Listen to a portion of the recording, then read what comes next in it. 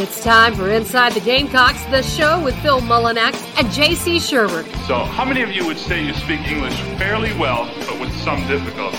Fat, drunk, and stupid is no way to go through life, son. You play to win the game. Now, let's take it away, J.C. and Phil.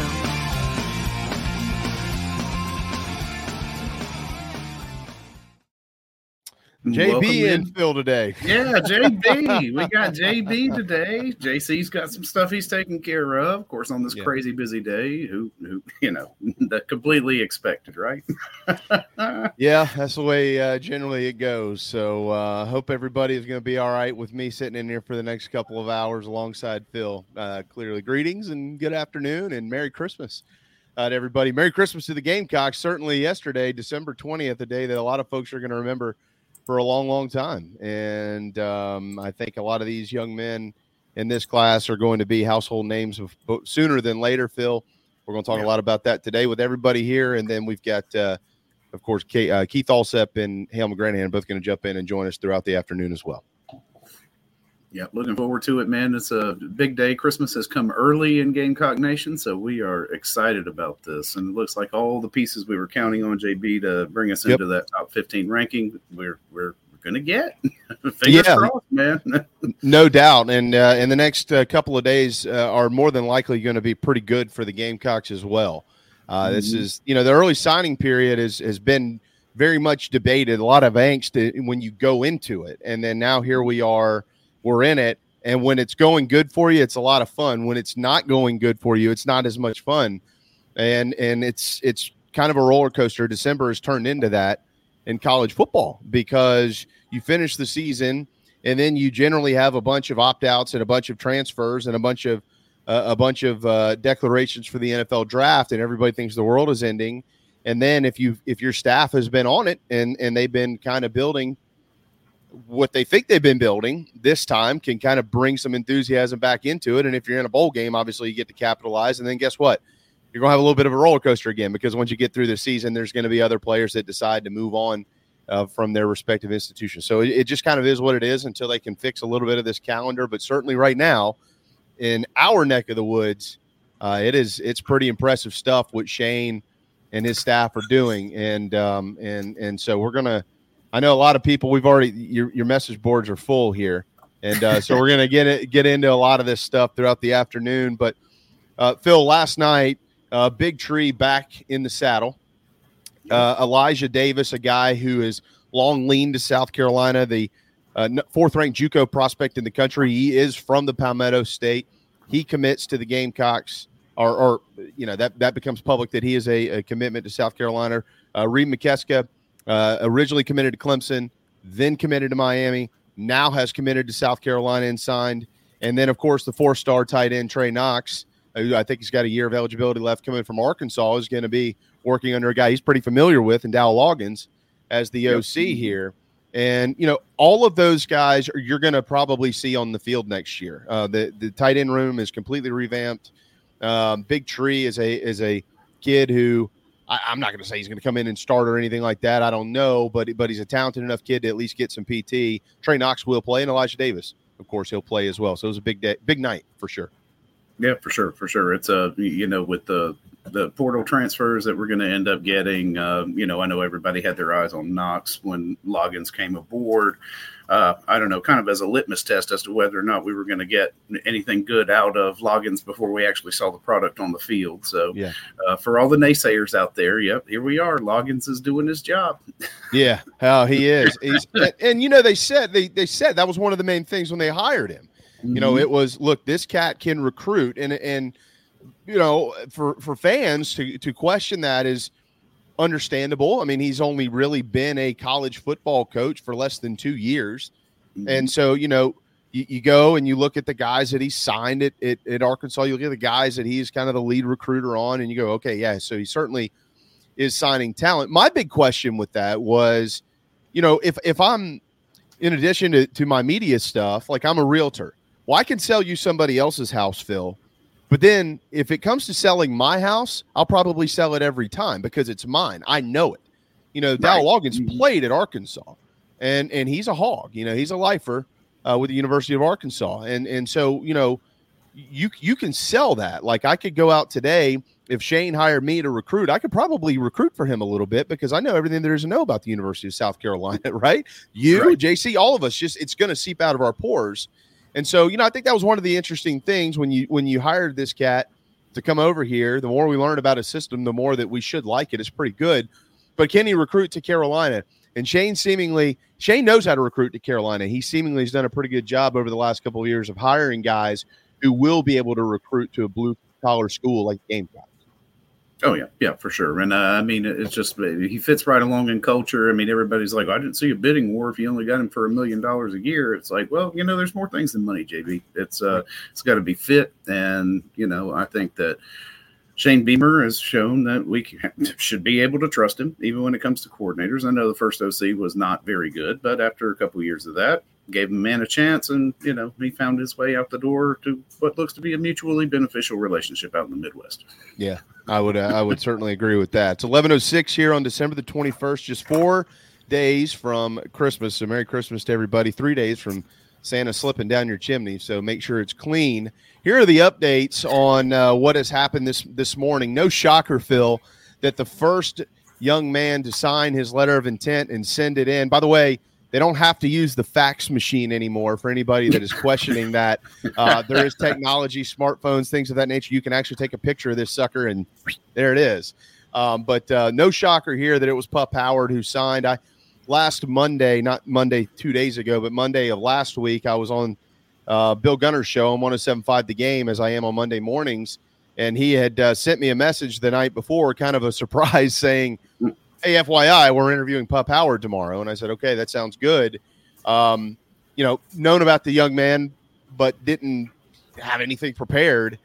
Didn't need to. Spending 20 minutes with him on the phone was sensational. This guy is really, really, really, really sharp. And he's probably going to be a pretty good player for Carolina. But he did send it in this morning, according to Hale McGranahan, who will join us coming up here a little bit later on at about 7:20 or so. So he is one of the jewels of the class. Following him, safety Cameron Upshaw has signed. Xavier McLeod out of Camden. He is signed, and he is in. Running back Dontavius Braswell is also in. All of them in this morning before 7:30. And so is this cat, Judge Collier. He's an athlete. He's out of Rock Hill. Keith is going to be on the show in just a little bit. And I was talking to Keith on the phone a little while ago, and he made a really good point. And for those that know football in the state of South Carolina, you'll understand this. If you're ever kind of like, who do I sign, this kid or this kid? And one of those young men, maybe not high on the radars of a lot of schools, but he's from Rock Hill, probably that one. Because Rock Hill kids are really tough, and they're generally pretty well coached. I've known Paige Wofford for a long time, who's the head coach at Northwestern, and he'll kind of back that up. Judge Collier, of course, is from Legion Collegiate, but he is a Rock Hill kid. So those five in this morning by 7:30. Kelton Henderson, an athlete, followed Trovon Baugh, the offensive lineman out of Pace Academy in Atlanta. He signed this morning about 7:35 or so. Jatavius Shivers, the offensive lineman out of Georgia, at 7:50 this morning. You had Elijah Davis and his end. The news, of course, came out about him last year. He's going to step right in and play. Boys and girls, he's really, really good. He was in before 8 o'clock. They list him at 6'3", 260. I would count on him being much heavier than that when he gets on the field for the Gamecocks. Wide receiver C.J. Adams has also signed, and that was before 8 o'clock this morning. Big Tree made his pledge at 8:07, official to South Carolina. Marquis Anderson also following him, so a couple of big-time offensive linemen, probably tackles for Carolina moving forward. Tyshawn Russell, a wide receiver who's kind of snuck under the radar out of Harrisburg, Pennsylvania. They really, really like him. He signed this morning at about 8:15. Cameron Sandlin, the athlete out of Anniston, Alabama, who also played quarterback and was really good at it this year. He won't play quarterback at South Carolina, but he did get his in before 9 o'clock this morning. Connor Cox, the tight end out of the Bowles School down in Jacksonville, Florida, which is also where Mike Triglia, former tight end at South Carolina, attended school. So the second tight end that I'm aware of in the history of the program to go to the Bowles School. He is now signed with Carolina as well. Monteque Rames has inked Zavari Sandy has inked as well just about an hour ago. Reed McKeska from Cypress, Texas, that tight end that became public yesterday. He is a big kid, Phil. 6'6". This guy is huge, yeah. 6'6", 230. Take those big Texas boys, every time. Yeah. Mm-hmm. Big old boys. So they're all in right now and still waiting on a couple of others. I think the most angst that is out there is with Vakari Swain. And I think he declares 6 p.m. this evening. I know he's got an evening time set up for a big announcement. So look, yeah. I've heard back and forth on this. A couple of contacts in the building for me feel good. At least that's what they're saying publicly. But then you look elsewhere, and Colorado seems to be feeling pretty good as well. So, from a public standpoint, had this young man not made the jump that he made to 4-star status, because remember, optics are a big thing in recruiting, and with people who follow, 247 or On3 or whoever you follow. Had this young man not made that jump to 4-star status, I don't think that you'd have quite the angst that you've got today. Mm-hmm. But he did. And so, people are now going, well, now wait a second. This wasn't just a kid who was committed here. He's actually a pretty good player. And I think a lot of people are figuring that out. And Prime Time looks like he's about to flip a big time 5-star, I think, defensive back from Miami as well. So he's trying to get some things moving pretty quickly out there in Boulder. We'll just have to see what happens with this young man, but he is one of a couple who have not yet inked. Desmond Umeozulu has not signed just yet, although he is expected to. Big edge rusher for Carolina out of Maryland, 6'6", 240 pounds. Xavion Hardy, the defensive lineman from Georgia, I know that he's been working on some clearinghouse stuff. We'll let Hale fill you in on all that, and Jalon Kilgore from Eatonton, Georgia, the safety as well. None of them have signed yet, but certainly, as far as I know, all are expected to. Yep. I would think, back to your Swain point, too, it's not just the bump in the stars, which is, good because you've had him in your side. But just going up against Prime, I think, out in Colorado. I mean, that's the biggest draw for them out there right now because they really, this program is in the abyss. But on name recognition alone, he's trying to get these kids out there. But JB, I'm of the opinion that it's we're going to have a couple cups of coffee in the Pac-12 and then move on to something more. So not the long term right there at Prime. Yeah, I mean, I don't think so. I mean, could he be could he have kind of the Steve Spurrier mindset of let's go do something somewhere that people aren't doing? I mean, it's a little bit different because Colorado's won a national championship. I mean, like there was a time where they were the best program in the country. It's been 30 years. But they were really good. Their facilities are outstanding.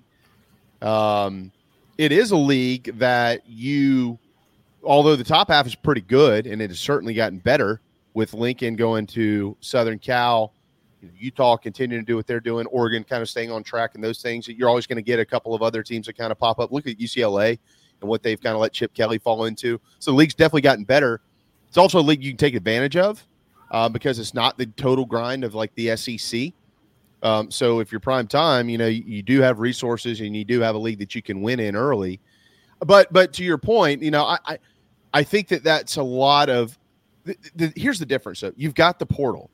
So I mean, Prime's already said it. Like he went there and said, all of you, see you later. I'm bringing in my own guys. He has no issues about bringing guys with him, which means if he does get another job in 2 or 3 years or something like that, as a lot of people speculate, he'll have no issues pulling kids from Colorado and taking that's it right. with Just take it away them. Yep, that's right. So that's interesting. Is he?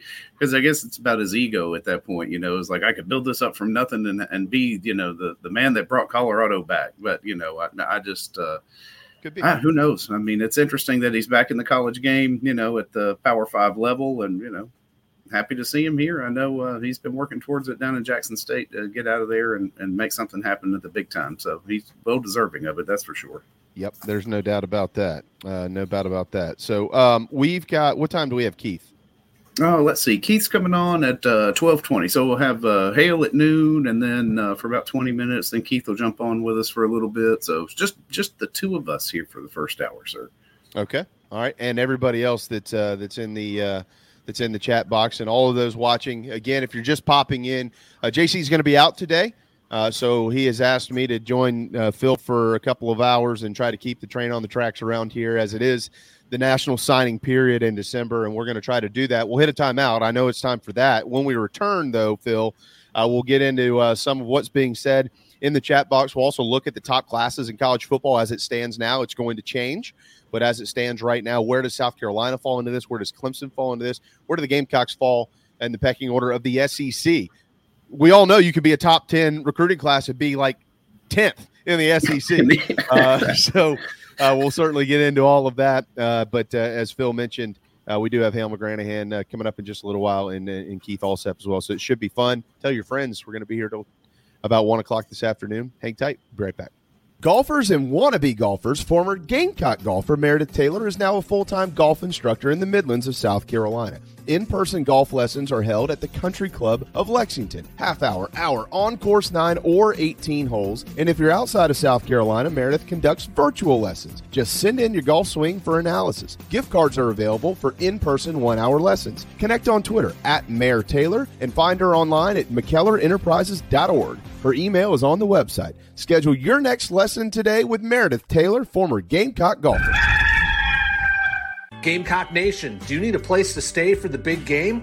Many hotel booking engines keep all the commissions, but at Fan Plans, you support inside the Gamecocks, still earn your hotel loyalty points, and you receive an email with direct confirmation from the hotel. Whether you are visiting Columbia to cheer on Carolina or hitting the road to follow the team, get in the stands with Fan Plans. This is Coach O. Now back to the show. Go Tigers in the soul.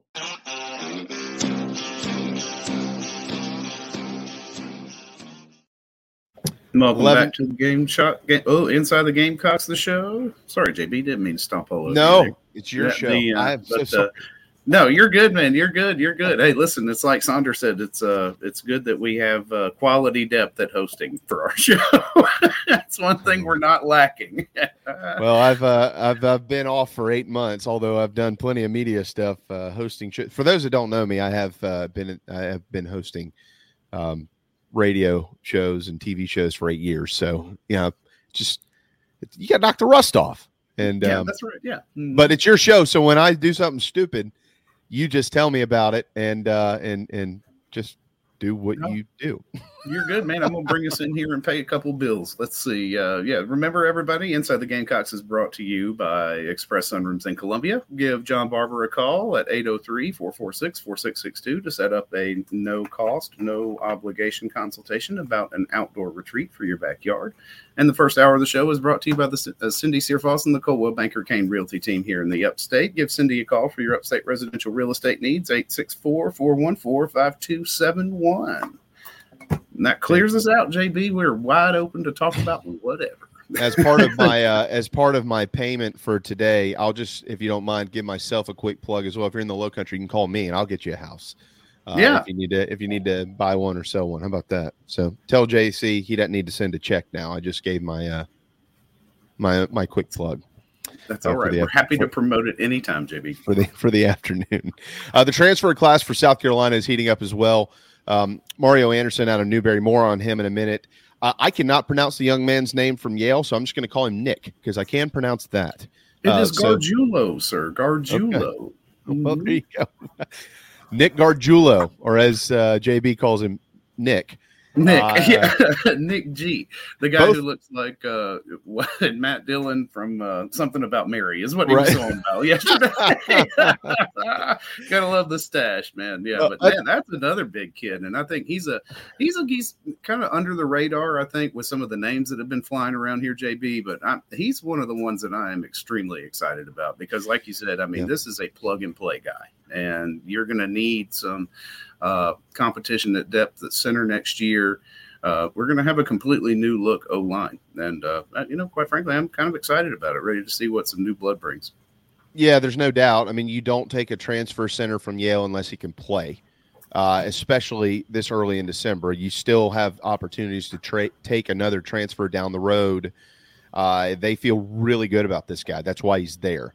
So anybody that might question that, although you have every right to, and I'm not saying that you're wrong because he might end up not being very good, the staff feels like he's pretty good. So we'll trust them on that, or at least I will. Nick Elksnis, the other tight end out of Florida.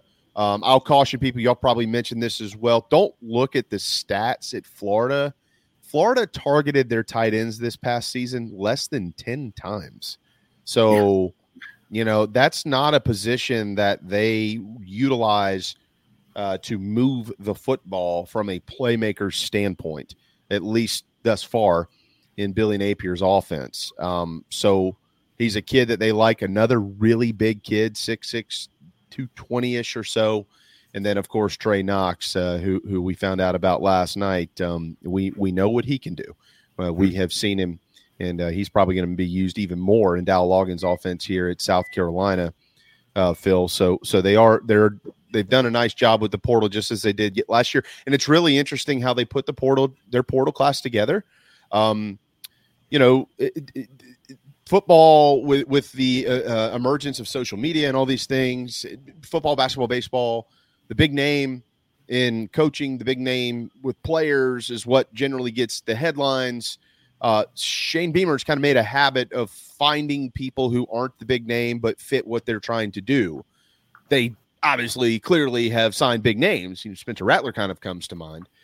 But Nate Atkins sure wasn't a big name when they signed him, and he's the only tight. Thank God they did, because he's the only tight end they got left on the roster. The only tight end, outside of old Dave Adams. Yeah, right. Yeah. That's about it. But thus far, Carolina right now, as far as the team rankings go, the 24/7 Sports composite rankings have them at 16. That number is clearly subject to change. Carolina expecting more throughout the week, and we'll kind of see how that unfolds. Bama and Georgia are at the top. That shouldn't shock anybody. What is interesting, though, is who's behind him, because Mario Cristobal and Miami this year were awful, but they've got the third-ranked class in the country. Now, we've got a pretty good example of this already on the table, Phil. Last year, A&M was just lighting it up. They were lighting the scoreboard up on the recruiting trail, and they weren't good this year at all, and but very talented. And so you do wonder, are you signing a football team, or are you just signing a bunch of players? Because now you've got NIL involved. I don't know. Miami has a bunch of money that they're giving out to players. How will that fit? I'm not sure. You got Texas there at 4. They've had a big jump. They're signing some nice prospects. 4 or 5 stars are in the boat for the Longhorns. Mm-hmm. And then the rest of the top 10 finishes thus far: LSU, Notre Dame, Ohio State, Oklahoma, Tennessee, and Clemson. And then there's Florida, Penn State, Southern Cal, Oregon, and A&M in front of South Carolina. So as it pertains to the Gamecocks, teams that are, as it stands today, this is going to change because of the conferences, but as it stands today, teams that are on their yearly schedule, you've got A&M, you've got Florida, you've got Clemson, you've got Tennessee, and you've got Georgia all in front of you. That's 5 teams that are on your schedule every year that are in front of you in the recruiting rankings. JC has pointed out for a long time, though, Phil, and I know you know this because you said it 1,000 times, there really is not much of a difference once you get to like 7 or 8, 6, 7, 8, and then you can literally go all the way back to almost to 20, sometimes even to 20. It's like 1 or 2 players generally that really will separate a lot of this. So development really kicks in. Carolina's been pretty good at that.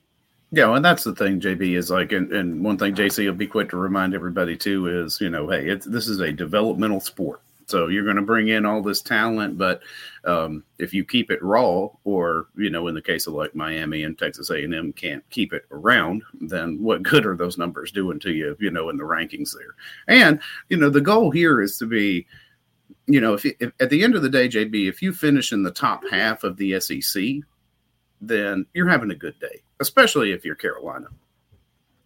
Yeah, well, and then now you've got the other tentacle. You've got the transfer portal. So and Shane seems to be masterful at the transfer portal, finding needs, addressing what it is we exactly need, and getting those guys down here to compete, which is great. Yep, no doubt. There's no doubt about it. Let's head to the message boards, Phil. Good morning, everybody. Anybody that might be checking in. JC and I don't look alike. I am not him. It is not JC. You're not seeing things or anything like that. Anybody that might be hungover from starting their Christmas break a little early. JC is going to be out today, kind of a last minute deal. But certainly expect to have him back here pretty soon. Hopefully tomorrow. Are y'all on tomorrow? I don't even know. Yeah, we are on all week. So tomorrow, okay. And should be. Hopefully everything goes well, and we'll see everybody again tomorrow. Well, it's certainly an honor for y'all to ask me to pop in and do this here. I did see who's the transfer DB that is going to the draft. That's Devontae Reed. Yep, Devontae Reed. Yep. The word on him was I'm not sure he was going to be healthy to play in the bowl game, and if he wasn't, or if it was kind of going to be a game time thing where he could go out there and bang himself up again. Honestly, a really understandable decision for this young man. I know that he wanted to play in the game. It's not like he was just looking to up and just vanish. It's actually a game that would be very important for him for his draft stock. But he's declared, and he's gonna go ahead and sit it out as well. So that's another pretty good football player. When you combine the two programs, it won't be playing in the ball game. It's interesting. I don't think he's playing in the Senior Bowl, is he, JV? I don't think he got invited. No, he didn't. Darius is playing in the Senior Bowl. I really wish Darius Rush would play in this game, but but certainly looking forward to seeing what he can do in the Senior Bowl here. Let's see. What am I missing here? My mouse ball keeps sticking for some reason. I can't get it to where I want to get it to. All right, we have prodigious textures in the Nana Sports chat box. So I mean, what we get behind quick. Yeah, we get behind quick. Yeah, no doubt. Let's see. Yeah, a lot of Swain. I think Krager brings up that Hardy might have some grade issues. Like you said, we'll talk to Hale about that. I know he's going through the NCAA clearinghouse. Now, is that just an NCAA thing? As I guess, I mean. Because, it's not against the South Carolina board to hold up a player. Done it before. Yeah, they've done it plenty of times before. Decent ones, but folks that you're counting on. But I think this one is a more global thing with the NCAA. It's what it seems to be. That's my understanding of it. Don't hold me to it.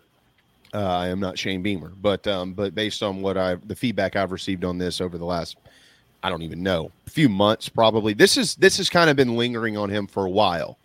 Would he have the grades to qualify wherever he chose?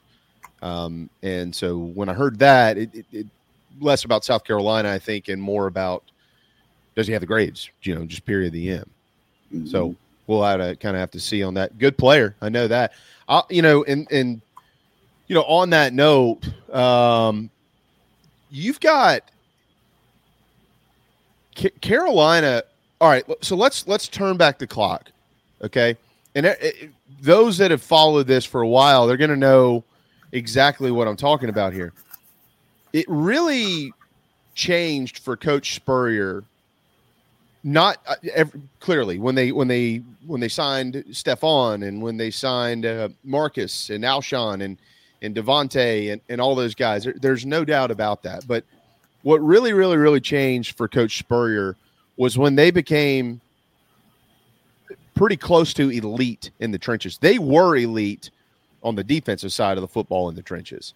They signed really good players. Everybody knows about Clowney.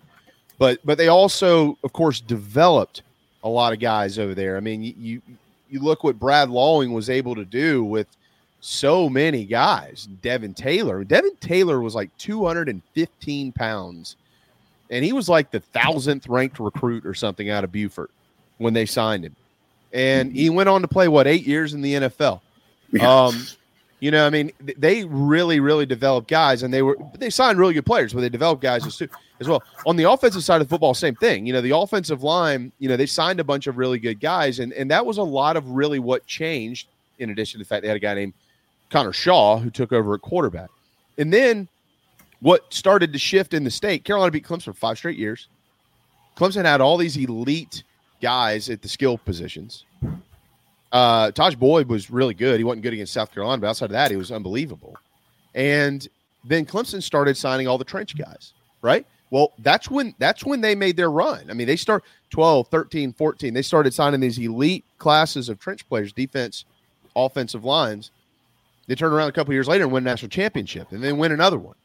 Well, you could see Clemson's defensive line is still pretty good, like really good. The offensive side, not as much, not bad. I'm not trying to tackle them here, but they're not what they were. Look at the 23 class. Look at the 24 class in state for South Carolina. Look at the best players. Look in the trenches. They're all Gamecocks. And if they're not committed or signed yet, like the 24 class, very heavy leans to South Carolina. Shane has turned this thing on its head. So if you kind of, Phil, if you pay attention, okay, they finally broke the streak this year. Now they're signing all the best players in the state. Like, we might start to be kind of feeling a little bit of a momentum swing here back in favor, or at least leveling this thing out, because the last 7-8 years has been, it's been a nightmare for South Carolina. Looking at the talent differential, that my feel on it, just based on what we've been seeing, that's changing. Oh yeah, for sure. I think they've got Jarvis Green, I think, is the only big time local prospect who's actually signed with Clemson this year. And Jamie, I mean, we've all seen it for those who've been paying attention, that they, kind of abandoned the inside out approach when it came to recruiting. I mean, they were, because they were able to pull national talent from all over everywhere when you start winning national championships. But, I think they've done themselves quite a disservice over the past few years, in that they're not looking home first and then working their way out. They're just going to get the biggest talent they can find, bring it in, because there you're going to end up having some portal attrition too. Because like we've seen, and just in the instances for the guys who have jumped ship, when hopped into the portal over since it opened up on the 5th, every one of them have been not local kids, right. Out of state guys who have come into the program. Right. Yeah, it's Shane, and Shane knows how to do this. I mean, he kind of helped put all this together with Coach Spurrier back in the day, so he gets it. He understands you have to sign the best players in your state to win, especially in a state like South Carolina. You also have to find the diamonds in the rough in South Carolina, like Nick Eamon-Worry, like what I'm hearing on Judge Collier. I mean, I know some guys that have watched this kid play, and they're like, dude, he's got a chance. Word on Kylie Horton, a young man who just needs to learn the game at this level, but from an athletic standpoint, pretty good. Pretty good. Real quick, I want to add this here. According to Hale McGranahan, Isaiah Jota, the offensive lineman whom had once been committed to South Carolina, decommitted. He is going to play for Coach Prime at Colorado. He has committed to the Buffaloes. It looks like he is set to sign with them here momentarily as well.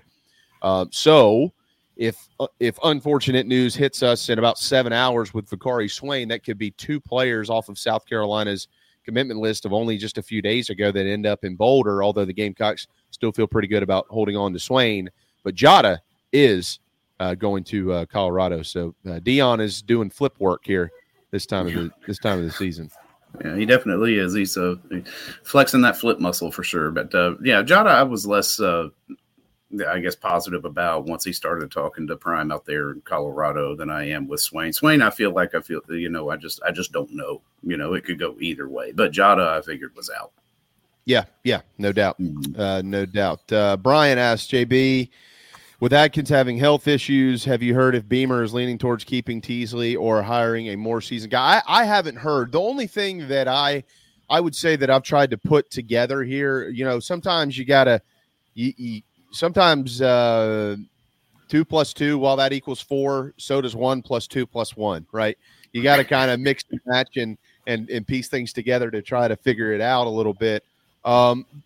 I do believe that once they get through the bowl game, that there potentially could be some movement within the staff.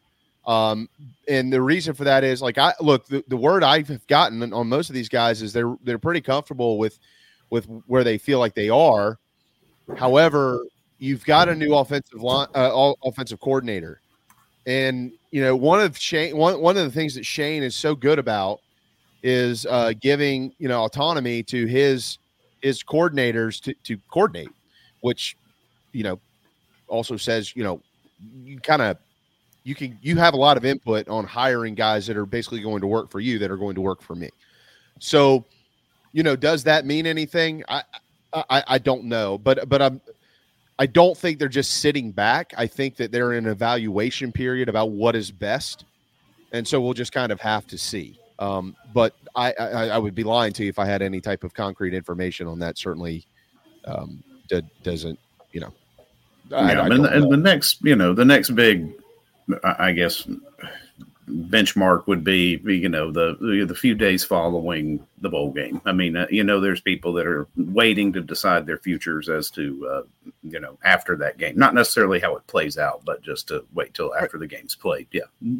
The tight end at Western Kentucky, who I think Gamecock fans should keep a strong eye on, the Simon kid. He's going to play tonight for the Hilltoppers, and then he has decided that he is going to move on, but he's sticking with his team through the bowl game, which seems rare these days, but he's doing it, so props to him. And so there are still some of those guys out there, and we'll just kind of have to see how that unfolds. I'm just going to call this catch 84. How about that? Any word on which way Rattler is leaning? My understanding is he's leaning on returning to South Carolina, but it's still a fluid situation. If you ask that question today, he's leaning on coming back for the Gamecocks, and all signs at this point in time point to Juice Wells returning to South Carolina as well next year in 2023. It's a fluid situation because they all are. I don't think that any of this is exclusive to any one player. We're seeing it everywhere. Things change quickly, and when you get money involved, they change even quicker. So we'll kind of have to see on that. A lot of questions today. I've probably seen 5 or 6 of them, if not more than that. Phil, do you think Lloyd might be coming back? Again, a lot of things can change. I would say if you put the gun to the head type scenario, I'd say I wouldn't count on seeing Marshawn Lloyd back at South Carolina. But I'd also say I wouldn't bury any hatchet anymore in college football. It's a really strange ordeal. I mean, we've all got decent sources on things, and I've got sources who I think are pretty good, and they say polar opposite of things like what JC's heard. So it's just kind of been a really, really interesting scenario. I would anticipate, though, that South Carolina's looking hard at signing a running back in the transfer portal, Phil, in addition to Mario Anderson, whom they signed from Newberry, which I know his old high school coach very well. And kind of been looking for some information on him. And he was outstanding in high school. He was absolutely outstanding. And he is a quick little cat. Him and Marshawn Lloyd are about the same size, guys. I'm not going to proclaim him to step in and be a 1,000-yard rusher next year at South Carolina. That is not what I'm doing with Mario Anderson. But they did sign him for a reason, and we'll see kind of what happens there. But I think they're looking for another one in the portal as well. Yeah, more than likely, at least from what we've discussed, is they're probably looking for another portal pickup there. But I mean, that's a decent room you've got right now. You just kind of still raw. I mean, Lavoisier Carroll, having spent a year in the secondary and then kind of getting his feet wet. I would be surprised if we did not see him, have a few attempts at running next Friday. But yeah, I mean, you welcome any and all quality talent, especially a guy like Mario Anderson from South Carolina, and played his college right up the road in Newberry. So happy to see him on here. He's fun to watch. His tape is fun. Yeah, it is. And I think too with the running back position and with the running back position moving forward, there is a lot of let's call it sneaky talent, Phil. And so here's why I say this: Lavoisier Carroll is a talented kid. He my understanding. Again, I don't bash kids. So, but there is truth in a lot of this stuff. My understanding, he was nowhere near ready to play this year. There's a lot more than just, hand him the ball. Like, especially when you had that, we got to all remember something here. That offense wasn't easy for the guys that played every snap. let alone the guys that didn't play much. You know, it was not an easy offense to pick up. You know, finally when they threw most of it out the window and everybody played pretty loosely, and we've gone over all this, it was unbelievable. Probably the best offense in the league, if not the country, over the last couple of weeks. But prior to that, there were some guys that just couldn't get it down. Doesn't mean that they're not going to play in their career at South Carolina. They are, and he's one that will. Rashad Amos, another young man, just a couple of years ago, really reminded me personally of Corey Boyd. He looks like Corey. He ran downhill like Corey. He'd get the ball and go. You know, he wasn't kind of a skitter scatter guy. He give it to me and let's run. You know, he ended up not playing a lot. You know, my understanding was you get 4 or 5 good ones out of him in practice, and then that 5th or 6th one, it didn't work out so well. You know, he'd either run the wrong direction, or the ball would end up the defender's hands or something. You know, it's hard to play guys like that. When you're not scoring a lot of points, you can't turn it over, and they turned it over enough. So, but, you know, when you know that you've got that talent, you do feel pretty good about the future. You just got to get it ready to play. And so we're probably going to see these guys in the bowl game. You're probably going to see some Rashad Amos in the bowl game and things like that, and maybe get a little bit of a glimpse of the future. So I think the running back room is sneaky talented. But, again, my understanding, Phil, is they're still looking to probably add another guy who's a little bit more experienced, kind of like what they did last year with CBS. Oh, yeah, for sure. I mean, you know, you got to have guys who've seen the field, especially as a running back. You just got to get a feel for it. But, you know, to your point, JB, it's like there were plenty of guys on this team who've seen the field and played very well who just, you know, had a hard time grasping what the concept of the offense was this year. Yeah, yep. It was I still shake my head, I think, as we all do, trying to figure out what on God's green earth happened. But I know we're getting past it, though. We're a few weeks removed from it, and it feels a little bit lighter now. And we got through the Loggins shock at the beginning, and now we're all pouring ourselves tall pints of Dowell Loggins to enjoy next year's season. Yeah, that's right. That's right. It's I'm sure the T-shirts will be trickling out soon. I wonder if Dowell will be asking for any NIL on that, TBD on that, even though he's getting paid $1 million. But he might want a little cut of the T-shirt money. We'll see. We'll see what happens there. All right. Obscure his likeness. That's right. All right, 11:43. I blew past the 11:40 break, so we'll hit that final one of the hour. Coming up at the top of the noon hour, though, we'll be joined by Hale McGranahan. Everybody knows Hale with the Big Spur, and then he'll be followed by Keith Alsep. So it'll be a pretty packed final hour, but a quick break. We'll be right back. Hey, man, are you sick and tired of your business computer guy? Yes, he takes forever to call me back and doesn't always respond to the requests. Yeah, same here. I'm paying him good money. I constantly have issues, and I'm worried he's not backing up my network and securing it properly. You know what, Phil? Let's ask Stone Blanton. Hey, JC and Phil, if you want a solution to your IT problems, give Heritage Digital a call. Our boy Matt Odom has a low-cost, one-price solution that will get you running right. Call 843-699-1001 or heritagedigital.com and ask for Matt. He will hook you up today and tell them Stone sent you.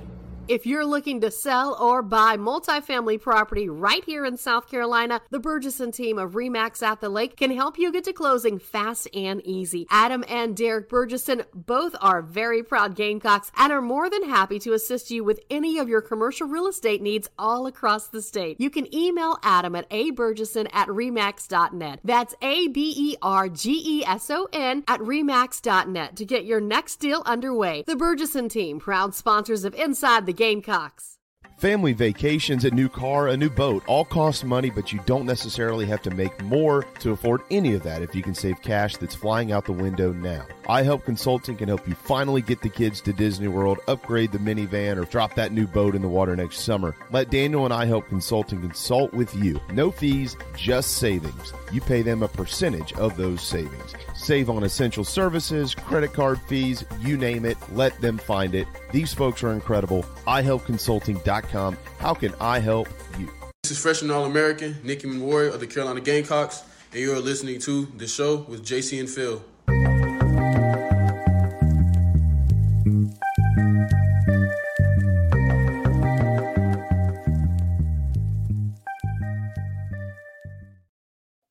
Well, welcome back to Inside the Gamecocks, the show, everybody. We're brought to you by Express Sunrooms of Columbia. Give John Barber a call, 803-446-4662, to talk about a potential outdoor retreat for your backyard. And the first hour of the show is brought to you by Cindy Searfoss and the Coldwell Banker Kane Realty team here in the Upstate. Give Cindy a call for your upstate residential real estate needs, 864-414-5271.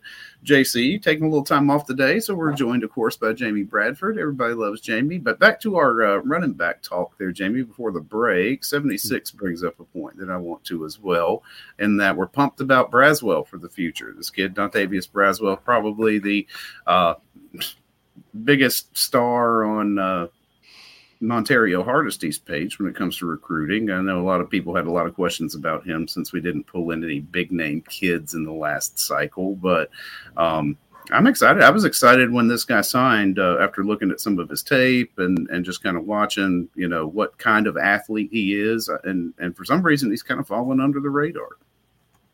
Yeah, he has. Well, rightfully so, because the guys we've talked about the most lately are all about a foot taller than he is. Yeah, right. I'm just being Christmas funny. I think everybody should like him. With running backs, I don't think the number is what people generally think it is with how many just come in and just run out there and start playing. Carolina, over the year, there really hasn't been that many Marcus Lattimore was the exception, not the rule. So you've got guys. I think Marshawn probably could have been a guy, of course, but he got hurt. Running backs, you look at the NFL. There's a reason why you don't really see running backs go in the first round anymore, right? I love the position. Oh gosh, having a good running back it's like the warm blanket on a cold winter night. It makes you feel good. But there's just it's such a fluid situation. They go down easily. There's a lot of them who certainly will get hurt. Who saw Kevin Harris turning in what he turned in a couple of years ago and turning out to be what he turned out to be? My friend Corey Boyd, a guy who people were excited about, but anybody really expect him to end up doing what he did at South Carolina? There's a bunch of guys who have come through the program and elsewhere who just kind of show up and show out, and all of a sudden they're the big name. I'm always wait and see on running backs because you just don't know. You just don't know what's going to happen. And then also a lot of that is system and how do they fit into the system. I'll tell you, I'll be honest with you. You love to have the game breaker. Everybody does. You have to have it because you can use them in other ways than just handing the ball off. But in my opinion, if you don't have a running back that can get you 1 yard on fourth down, you don't have a running back. You don't have one. Yeah, that's right. It's kind of like if you got 3 quarterbacks, you don't have one, right? Right. Yeah. You got to be able to get a yard on 4th and 1, and it's not just all the running back. It's hard to get 1 yard when the 5 guys standing in front of you, they whiff on everybody. And we've seen that a few times around here as well. But it looks like they're certainly trying to solve that problem. Adequately addressing positions of need, JB, is what this signing class looks like. I would say so. So you mentioned signing class. So we mentioned earlier the top, 16 classes basically up to South Carolina. All right. Michigan is in the playoff. And right now, the Gamecocks have signed 5 more 4-star prospects than the Wolverines. Carolina's got 22 commitments. Michigan has 22 commitments, according to the 24/7 composite. Michigan's at 18, South Carolina's at 16. Really not much of a difference, okay, in the rankings. The Wolverines have 14 3-stars. Carolina's got 9, 13-4, and Michigan 8-4. Carolina, by the way, last year, to compare and contrast between 22 and 23, and this isn't done, but last year signed 7 4-star guys. So they've doubled that up. And, that goes to show you, consistency in your coaching staff, which has a lot of consistencies that go into it. Consistency in recruiting and all those type things. And winning. winning helps. And you Tennessee, and it really is. Yeah, winning. They're on the radar. I mean, they're in the playoff rankings. Like I know the jackass that runs some of the jackasses that run the Clemson, Twitter handles that they literally have nothing to do with their lives, and they just tweet at people all day and make fun of Carolina for celebrating a top 20 ranking in the college football playoff. Carolina should celebrate that. The playoff has been around for 8 years, right? Well, they haven't been very good for 8 years. So nope. Haven't even sniffed being that that good in 8 years. Not at all. Yeah, you got to start somewhere, and it seems like a pretty good place to start. But I mean, you look at it, and then you look to the future, not being nearsighted, trying to be farsighted like most of us are. Winning helps when you show that you can beat Kentucky. You beat A&M. Clearly, the end of the season, and then you get it to 8 wins. It helps. And Shane Beamer is a mastermind of the off the field stuff with football, the social media, the postseason, the bowl game antics. Like he engages. He's really good at it. A&M, a team that last year was in the top 5 in recruiting, they're right in front of the Gamecocks at 15. Let's look at everybody that's behind them. The darling of the SEC coming into the season, Phil, one of the two darlings, off the radar darlings, quote unquote, right? Yeah, right. Arkansas at 20. Florida State, one of the best teams in the ACC this year at 19. Let's come further down. I'm not going to get into Auburn just yet because they just signed Hugh Freeze, and that's really not a fair comparison to get into just yet. North Carolina, as good of a year as they had in the ACC, sits at 25. They're in danger of not being in the top 25 in this year's 24/7 composite recruiting rankings. All right. And with only 6 blue chip recruits. That's right. That's right. The incredible, recruiting prowess of Mack Brown is not on display. But, you mentioned it earlier, I think, JB, is that the landscape is different now. Social media. The videos, Justin King and the hype team, all of that is so hugely important to influence today's player. And I think these rankings will ultimately over the next, say start from last year and then look ahead a couple years as we are in this transition period, will begin to reflect, not necessarily who's the biggest name or the longest tenured, but who is the most adept at navigating the new waters. Well, yeah, it's a different ball game. I mean, you've got to have guys like who you might not even think like some coaches at some schools. I'm not saying this is at South Carolina necessarily. I'm just saying this in general. There are coaches at schools who 10, 15 years ago, and of course long before that, would not be coaching college football. But back then it was a different game. You signed a guy, you had him for 4 years, and so you developed.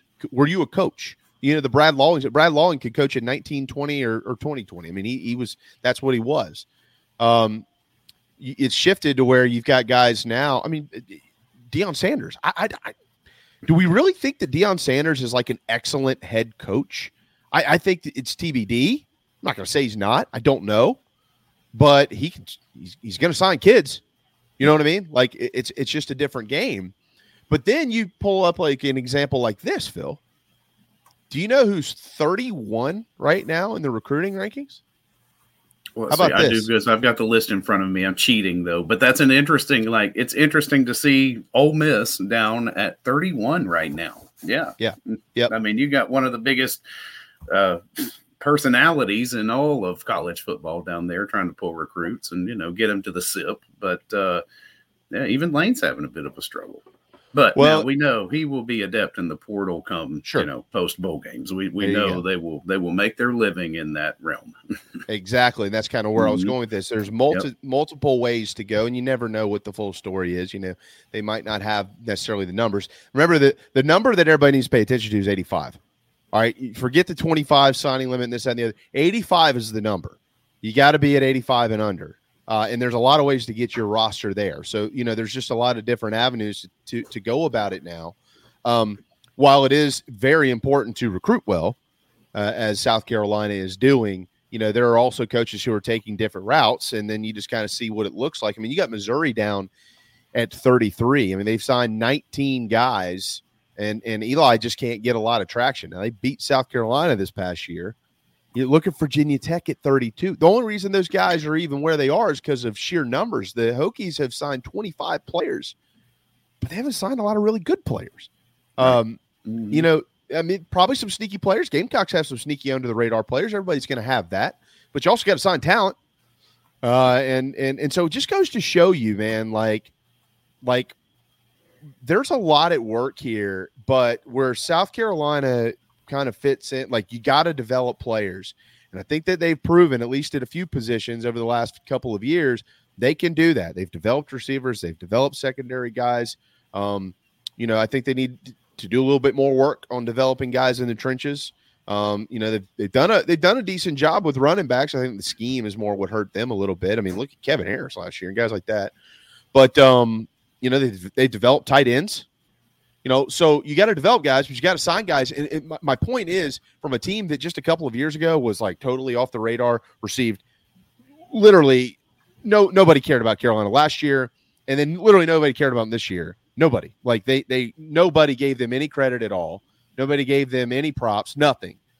And here we are going into January in the next couple of weeks, and they're signing a bunch of dudes, and they're developing a bunch of dudes. I mean, he's coming at it from all angles, where there's some other coaches, to your point, who are only coming at it from one angle or another angle. But Shane seemingly has kind of figured this whole thing out. Like, there are multiple ways to do this. Let's put the puzzle together and let's go. Yeah. I mean, it just appears to be ahead of the curve, when it comes to other coaches nationally, which is, hey, we'll reap all the benefits of that. Yeah, exactly. I did see someone talking about Corey Boyd a minute ago. Yeah, Corey was one of my favorite players, man. I didn't realize you knew him and were friends with him. Yeah, but Corey, was one of my favorite players to watch out on the field, man. He was fun. And Trey kind of corrected it because somebody earlier said that he hit a kid from Arkansas. It was the Virginia safety. And Corey was a freshman. That was in 2003 when he hit that kid at Williams-Brice. And I don't know that kid ever played again. I know, though, so I've talked to Corey about it a lot. He felt terrible. He's like, man, I wasn't trying to hurt that guy. I was just trying to get an extra yard. No, of course, right, yeah. But it turned out to be a pretty good career for Corey Boyd, who, by the way, lives and works in the Lowcountry over on James Island. Nice. If you're a Lowcountry cat, look him up and tell him you appreciate him. He's one of the best. There's no doubt. All right, did we miss anything in hour one? You got any more reads to get in before we hit a break here? No. We're good to go, man. Good to go. Other than latest breaking 11:50, Desmond Yu is in the fold. Umeozulu. Okay. So he is good to go now. All right, perfect timing for him, McGranahan, so he can give us that updated roster of signees. Tell us what's still left. I know we recap or kind of started with that at the top of the hour, but we'll let Hale take you a little bit more in depth here in just a couple of minutes. Hang tight. Inside the Gamecocks, the show with JB and Phil will return in just a moment. Just as your State Farm agent combines good neighbor service with surprisingly great rates, you can combine your home, auto, life, or small business insurance with Tony Pope State Farm Insurance today. And guess what you'll get? That's right, even more good neighbor service with surprisingly great rates. In fact, Tony Pope State Farm is your go-to agent anywhere in South Carolina, North Carolina, or Georgia for the service you deserve at the price you want. So try combining your home, life, auto, and or small business insurance today. Tony Pope State Farm has been in business for more than 30 years and can handle anything you need in the tri-state area. Once again, Tony Pope State Farm will help you mix and match perfectly. Call 843-851-2222 or visit TonyPope.com today. Like a good neighbor, State Farm is there. Whoop, easy. He's got a tiger by the tail, he has. He better hang on too. People have spoken. Nana's Porch was voted the third best food truck or trailer by the Charlotte newspaper Public Poll. Also, their pimento cheese took third in a contest exclusively for products made in the state of North Carolina. I will let Noah Hall tell you about the rest. Nana's Porch, Southern cuisine with an uptown twist. If you're in the upstate of South Carolina and are in need of residential real estate services, Cindy Bass Searfoss of Caldwell Banker Kane is for you. Ask her about the Village at Creekside, all of her listings in my hometown of Spartanburg, South Carolina, right there on Daniel Morgan Avenue, married to a lifelong Gamecock fan. And many of our listeners have already bought homes from her and been 100% satisfied with the detail and care she uses. Cindy Searfoss, 864-414-5271, Caldwell Banker Kane in the upstate for your real estate needs. This is Braylon Wimmer, South Carolina Gamecock Baseball, and you are listening to Inside the Gamecocks, the show with JC and Phil. Go Cox!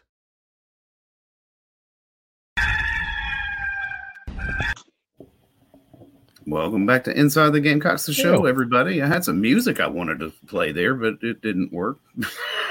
So, yeah, par for the course on a day like today. But one guy who is working is none other than Owen Hale McGranahan. Hale, yes, everybody loves Hale. Hi, Hale. Thanks for finding time in your busy schedule today to join us, man. I appreciate that. And no problem. And of course, I always have time to join you guys, Phil, but hadn't been too busy today, all things considered. I guess the 4, 5, 6 days, whatever, leading up to today were the busy ones. So, yeah, here on a first day of an early signing period, relatively speaking, pretty quiet. And I guess we'll have some fireworks a little later on this evening. Yep. Yeah, no real surprises yet. No, not yet. Real quick before, let me not forget about this. Jafaller earlier, he texted. He's had Bernie's, Rush's, Bojangles, and Libby's so far. What is he missing? If you're in that realm of food in Columbia, Zesto. I mean, you gotta eat Zesto. Yeah, you gotta try Zesto. Yeah. So I want to make sure I mention that. And then outside of that, you're getting into a different bracket of restaurants. We'll have to do that another day. It's not on National Signing Day. All right, Hale. If you we kind of went through it at the top, but give us the list of those that have signed. What's the latest there? Well, I guess the best way to do it is to list who has not signed. At this point, they're waiting on Vakari Swain, like I was sort of alluding to a second ago. He's supposed to announce his decision at 6:00, and he's coming off that official visit to Colorado. So waiting on him. Waiting on Xavion Hardy, who is what he told me is he's waiting on some NCAA clearinghouse types of things to happen before he signs. And then Jalen Kilgore is the third commit, high school level commit, who's yet to sign, but he's probably doing that here right now as we speak. He had a ceremony at his high school, and he was going to send in his stuff once they did that. And I think he was going to be one of the few guys who actually sits at a table in front of everybody in the cafeteria or the gym and actually signs the actual paperwork. So it sounds like he should be sending his in here pretty soon. So just 3 left, and then Shane Beamer can talk about a bunch of these guys here in a couple hours when we see him. So saw it a little bit earlier. I know nothing about this. We'll put you on the spot. If you are if you don't know or want to be mum on this, fine. Some rumors going around that Xavion Hardy may have a legal issue going on. Have you heard anything on that? Yeah, I mean, I've seen the same stuff online. I haven't been able to confirm exactly what it was. I do know that South Carolina is certainly aware of it, but from what Xavion has told me, his deal was, at least from what he told me, is that he's waiting for the NCAA clearinghouse, and that's not like a new development with him. That's something that we've sort of been tracking with him, and that being his academic standing that before he committed to South Carolina. That was something we were aware of, made our readers aware of on the Big Spur, and obviously South Carolina staff was aware of it as well. But JB, to your question, no, I can't speak more to that, to more, beyond what I think most folks who are watching, listening, reading know as well. All right. According to Oh, go ahead. No, I was just going to ask Hale on the clearinghouse issue. What are we waiting on there? Is it actually his high school grades, ability to be able to graduate high school, or are we looking at like standardized testing scores? I mean, how is that? What does the NCAA put them through, before the schools actually start to parse that? It could be any one of those, three things. Maybe not necessarily limited to that. But yeah, when I say academics, I don't know specifics with his entire situation. Again, with what JD was asking about with the academic stuff, I just know that there are maybe would be a way to put it. He's got some hurdles to clear that way as well, and certainly not the first guy that we've followed in recruiting who's had to get his grades or a test score or whatever right in order to be able to get into South Carolina or to become eligible or what have you. So it's one of those things. I'm not trying to dance around the question because one thing. Really, thinking specifically on him. Just any kid. Yeah. What is it that they're looking for? But yeah, so they run the whole gamut on these guys. Yeah. Mm-hmm. Yep. Yeah. Well, Georgia never has an issue with this. Well, I mean, there's certain places, right? Wait, y'all won 8 games this year, and he's in jeopardy, right? Let's make sure he doesn't get in. No, I'm just kidding. All right. So, according to the Big Spurs, Hale McGranahan. Oh, that's you. Just a little while ago, it looks like former offensive lineman Isaiah Jada. I believe I've been saying that name correctly for a while, or maybe incorrectly. He is headed to Boulder. Will Boulder claim a second Gamecock in Vakari Swain? What is your feel there? I don't think so. Based on the feedback that I've gotten, I think South Carolina is still relatively confident that he signs with them, but he doesn't sign for another, I guess we're 6 hours away. So we'll see. That things can change between now and then. Maybe things have already changed for all I know since I put that out about an hour ago. Steve Wilfong, who works for 24/7, is one of our national level guys. He's heard some positive vibes, I guess, out of Boulder. Maybe he termed it as out west, but I think he's hearing that Colorado is relatively optimistic that they can pull off the flip as well. So we'll see. Clearly, he's been committed to South Carolina since August. Georgia is a heck of a lot closer to Columbia than Georgia is to Boulder, Colorado. And as Vakari told me after his official visit, it was super cold out there. It's pretty cold here in Columbia right now. It's about, I don't know if it's in the 40s yet, but when I went and got my biscuit this morning at the other store in Forest Acres, it was like 35. And I was like, I can see why Vakari Swain may not be too wild about 18-degree temperatures on the regular.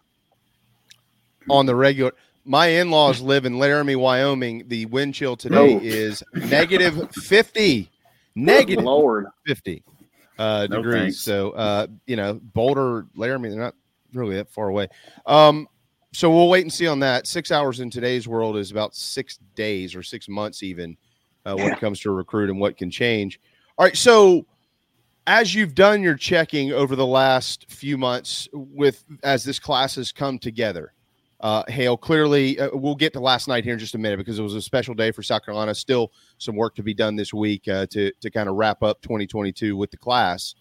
But apparently, some pretty good things probably on the horizon for South Carolina. But before we get there, over the last few months, how about a name or two that have kind of been dropped to you behind the scenes? Maybe not one of the big names that, everybody's talked about Big Tree. Everybody talks about Xavier McLeod. Everybody talks about these big-time prospects with the 4 stars next to them. How about a name or two of somebody that's sneaky, that is on this list of players that you're going to look up in a couple of years and go, yeah, he was a guy who kind of flew under it for Carolina? You probably point to Tyshawn Russell, the receiver from Harrisburg, Pennsylvania, who committed while he was in town for an official visit over the weekend. Pretty under-the-radar guy. I believe he didn't start really playing receiver at his high school until his senior season, and looked pretty good doing it when you watch his highlights. And if you want to look at the stats, if you're into looking at stats, which I certainly like to do, he scored 22 touchdowns as a senior. 4 of them were in the state championship game a couple weeks ago, which that's pretty good, man. And again, you put on the highlights, and he's a good player, and I think somebody whose offer list certainly does not match what he could be down the road. So you asked for a recent guy, and he's one of the most recent guys as far as folks we've been kind of tracking for South Carolina. Another recent commitment, Reed McKeska, the tight end from Texas, who was one of the first guys that Jody Wright really got on when he got the job coaching tight ends earlier this year at South Carolina. And McKeska, of course, committed to Clemson at one point during the spring. That lasted for about a month because I think he didn't really have too good of feelings about the no visit policy by Dabo Swinney. So he committed, took some official visits, went to Oklahoma, went to Florida, went to Miami, obviously committed to Miami, and South Carolina completed the flip yesterday. He was on campus again for the official visit weekend. This past weekend was at the Tennessee game as an unofficial visitor, his first trip to Carolina in probably 8 months. And I think that's really when things were pretty clear that South Carolina was going to be able to count him amongst their signees. And of course, he signed today and one of like 100 tight ends that South Carolina's been trying to recruit for 2023. Yeah, that's what we were talking about earlier. This might be the greatest tight end class in the history of football. I mean, when you end up adding transfers and freshmen, you're going to kind of look at this thing, especially, things work out for Nick Harbor. I don't know what they'll end up doing with him. I've heard multiple things. But technically you could slide him into that tight end room if you wanted, just to be able to stake claim to that off the wall comment there. Let me ask you about McKeska. There are, basically 130 Division I football teams, right? Well, This cat's got 46 offers. Hale, 46 from everybody. I mean, Bama, the Green Bay Packers, you mentioned the Dolphins. I'm just kidding. The Hurricane. I mean, they literally, everybody has offered this cat. For those that are stargazers and they look at it and go, well, he's a 3-star, 86. What does that really mean? Why is it that everybody in the country has offered a 3-star tight end who's 6'6", 230 pounds, but the composite's got him at 3 stars, 0.86279 or whatever it is? Yeah, I don't know. I mean, South Carolina is certainly higher on him than maybe what the rankings are, and obviously, like you said, a lot of college teams are as well. I don't think he's quite to the pros yet, there, JB, but he's a good player, man, and he's got some upside. He moves pretty well for a guy who's, I think we have him on 24/7. We got him listed at 6'5.5", 233. So he's going to get bigger, and as long as he can maintain those movement skills he has, I think he's going to probably outplay his rating.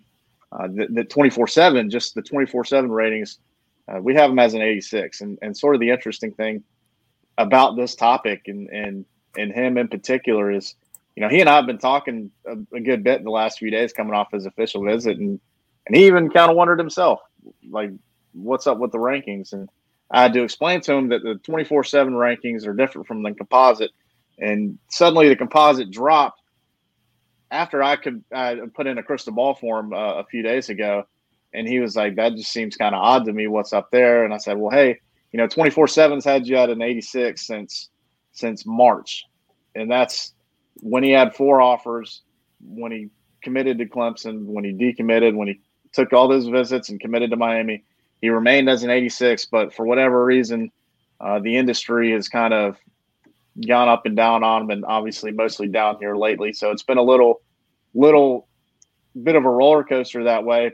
But certainly, again, I think he's got the ability to outplay those rankings and ratings, and not all of the offer lists are going to match up with how things are on the internet recruiting side of things. So folks have opinions, and obviously the college coaches are the guys who get paid a lot more and probably have better opinions than the folks who work for this company and maybe some of the others. So it kind of is what it is. And I don't think it takes away from what he could be as a player. And he certainly helps fill a need. I mean, when you have literally 0 tight ends coming back to your team. No offense to the walk-ons, but 0 scholarship tight ends coming back. You need guys, and he's a good one to get, even if you didn't need a whole bunch of them. Yeah, no disrespect to our man Dave Adams, but these dudes are these dudes are getting here quick. A couple of questions today about Mario Anderson. I know his high school coach very well. Denny McDaniel is just an outstanding human being. Went to Stratford, coached at Wando when I was at Wando years ago. Has been the head coach of Stratford for a while, and my understanding, I mean, I remember when this kid was in high school. I mean, he was sharp. I mean, he was really good. But he did go to Newberry, and not everybody knows anything about Mario Anderson. What is the word that you've got on him? I'm sure this has been covered on the show at some point in time, but I haven't been here for a week. So what is the word that you've gotten on this young man, and why South Carolina elected to recruit and then accept his commitment? And now he is basically set to sign with Carolina, coming from Newberry, right up the road, but certainly isn't anything remotely close to the SEC.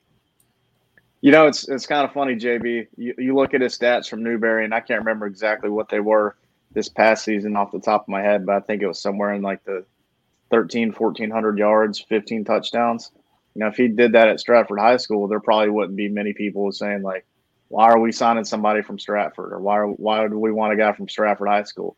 But he does it at Newberry College, and some people have an issue with it for some odd reason, even though it's still college football. And yeah, it's not the SEC, but when you turn on the highlights, you watch their games. He can move, man, and he does it in a body type, in a frame that's almost a carbon copy of Marshawn Lloyd, 5'9"ish, 210 pounds, somewhere in that neighborhood. I'm not saying he's going to be Marshawn Lloyd or he's good as Marshawn Lloyd, though some people around here might tell you that. I'm not going to sit here and say it just yet, but he's good, man. And I think when you lose Lloyd, you already know Christian Bill Smith is going to be gone before he steps foot on campus. And of course, Jaheim Bell has gotten into the portal as well and tight end, but they still ran the ball with him. You're missing about half of your total carries from your team. So it's kind of nice to be able to go to the portal and pluck a guy, and might get another one, but pluck a guy who's got experience at the college level, who you know can come in and compete immediately and compete for the starting job, not just compete to be another body, but compete to maybe be a guy who you depend on. So I think it's a very intriguing pickup. And you mentioned him being an in-state guy, JB. I think that sort of speaks to some of the stuff Beamer talked about kind of early on during his tenures, was maybe wanting to go get guys who care about the logo, care about the team that's on the name on the front of the jersey. And when you get a guy who's from, I don't know how far is Goose Creek from Columbia, hour and a half, depending on traffic on 26. Oh, yeah, 4 hours. Yeah, it's going to mean a little bit more to somebody like him, and I think he will certainly appreciate the opportunity that he's got coming from a Division II school in Newberry. No offense to that program, but I think playing at the flagship university is going to mean a little something to a guy like that. It's 12:18 here on a wonderful Wednesday afternoon. JC's out. Hopefully we'll be back tomorrow. Hale Yes is joining us. Maybe a couple of minutes left right here, Phil, and then we'll have to take a time out and get to Keith Alsep coming up next. But, Hale, we're still in the middle of the signing period. Again, there's still work to be done. There will be more work being done in the spring. There's another period coming up. And then you've got more transfers and things of that nature. Nobody's going to know what the roster is until next summer. Certainly is looking good, though. Carolina has already doubled up their number of 4-star recruits from last year. 13. That's 7 in 2022. That's close enough to double for me. What, in your opinion, has changed? Well, having a coach who's a little bit established, that's a factor. Some on-field success is not to be forgotten either. The first year was a good start. I don't think anybody's going to argue with that. 7-6 and doing what they did in the Mayo Bowl. Couldn't ask for much more than that. Then you build off of that in 2022. And granted, it wasn't always sunshine and rainbows throughout the course of that 12-game schedule. But I don't, JB, Phil, I don't know what you guys would call those last 2 games, but I'd say they're pretty damn good, right? So you've got some results to actually build on, and something tangible to show these guys like, hey, we're going this way, and we want you to come be a part of that. I mean, think about everybody they've beaten the last 2 years, guys. We know who they beat this year. They beat Florida last year. They beat Auburn last year. They beat North Carolina last year, and they beat all their rivals. This, as it stands today, final one for me, whatever Phil's got, let it loose, Phil, but final one for me. As it stands today, how would you categorize this class in the trenches, both sides, the offensive line and the defensive line, with whom they have signed and still have left to sign? Very necessary. They needed to be able to do what they've done. That was very apparent when I started looking at this class and trying to project out, a year and a half away. And you could just look at the current roster at that time and say, all right, he's going to be a senior. He'll probably be done by then. Like, they just name after name after name, guys who even back then were have already started a lot of games, and that year plus have started even more games. So first and foremost, you needed to fill in some numbers and get things right that way. And of course, when you have to have those mass types of replacements, you want to make sure that you do it with guys who are talented. I mean, you always want to get the best players available at every position, but when you really got to do it, and it's on the line of scrimmage, both sides of the ball, like, that's pretty critical. This was a very, very important class for South Carolina, this 2023 cycle, and they've signed a lot of really good players. They didn't get them all that they went after. I mean, there are plenty of names out there that they would have liked to have had in this class, but you know what? The ones they got, I think, could be really good. And guys are going to have to now do their part, come into school and stay on track, and in some cases, keep their heads straight and make sure that they can do everything they need to do to be on the field and to develop. But if most of those guys are able to do that, I think we'll look back on this class as one that lived up to the hype, and we'll be talking about some teams they're winning probably more than 8 games in a season, here in a couple years down the road. Again, assuming those guys stay on track and do what they're supposed to do. They've done an outstanding job. They've crushed the state of South Carolina, and I know that a lot of fans, because of what happened last year with Jay Sean Barham, love the fact that they have stolen 600 pounds from the state of Maryland with Umia Zulu and Big Tree, both coming to South Carolina. Is this your first Christmas as a married man? Second. You got married last year. Yeah, that's right. Okay. Yep. All right. Who's cooking? You? It'll be a team effort. We like to follow the South Carolina recruiting model. It's not just one person doing it. It's a group effort from top to bottom. Oh. My parents are going to be coming in town. They're going to be pitching in. You could maybe draw the comparison. My dad was a sports reporter, so there's like the Frank Beamer, Shane Beamer dynamic going on with me and my dad. Like the poor man's version of that, and something very uncool, which is sports writing. But no, we'll be doing a little bit of everything. We like to cook in my house, both of us. So yeah, we're excited about Christmas number 2 as a married couple.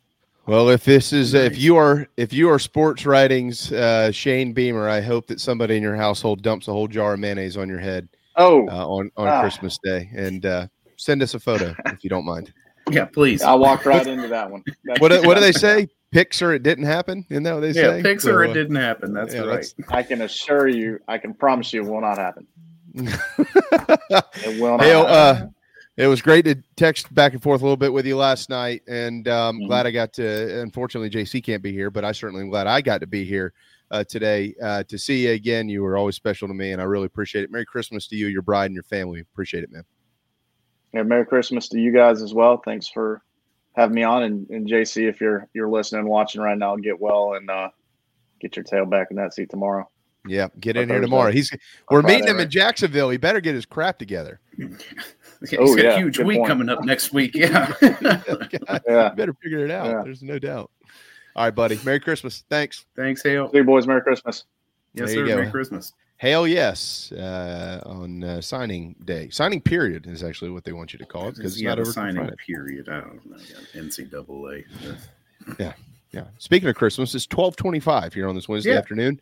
When we return, I'll be outnumbered by the bald-headed guys. Keith Alsep joins us from the Locked on the Gamecocks podcast next on the Inside the Gamecocks, the show. Hey, man, are you sick and tired of your business computer guy? Yes, he takes forever to call me back and doesn't always respond to the requests. Yeah, same here. I'm paying him good money. I constantly have issues. And I'm worried he's not backing up my network and securing it properly. Oh, I feel that, man. My head hurts, but I have a good lead on a good idea. I'm calling your boy Matthew Odom today from Heritage Digital. Heritage Digital is an IT firm that specializes in making sure your IT network runs like a dream. If you have 1 or 500 employees, it doesn't matter. They do it all for one monthly fee and have clients from South Carolina all the way to California. Yeah, I heard that monthly fee's low too, so I don't know why I didn't even think of that. Do you have 843-699-1001 as Matt's contact number? Yeah, man, I sure do that. Or you can go to heritagedigital.com. Man, I hear they do a no-cost assessment. Boy, this will help me. Yeah, I bet. I'm getting on that and encouraging everyone else to do the same. Heritage Digital, 843-699-1001 or heritagedigital.com, a proud sponsor of Inside the Gamecocks, the show. You can't handle the truth. Gamecock Nation, do you need a place to stay for the big game? Many hotel booking engines keep all the commissions, but at Fan Plans, you support Inside the Gamecocks, still earn your hotel loyalty points, and you receive an email with direct confirmation from the hotel. Whether you are visiting Columbia to cheer on Carolina or hitting the road to follow the team, get in the stands with Fan Plans. Yep, time to get back to the show. Shoot. All right, my man.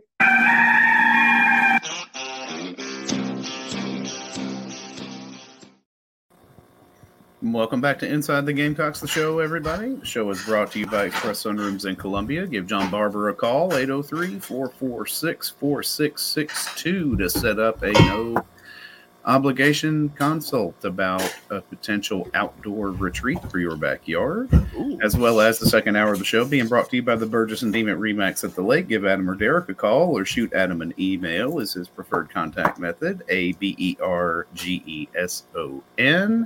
for your commercial or investment real estate needs. We are joined now by Keith Alsep, host of Locked on the Gamecocks podcast. Keith, first off, thank you very much for such short notice hopping in with us this morning. We really appreciate it. And it would appear as if everything is going to plan with our signing day today.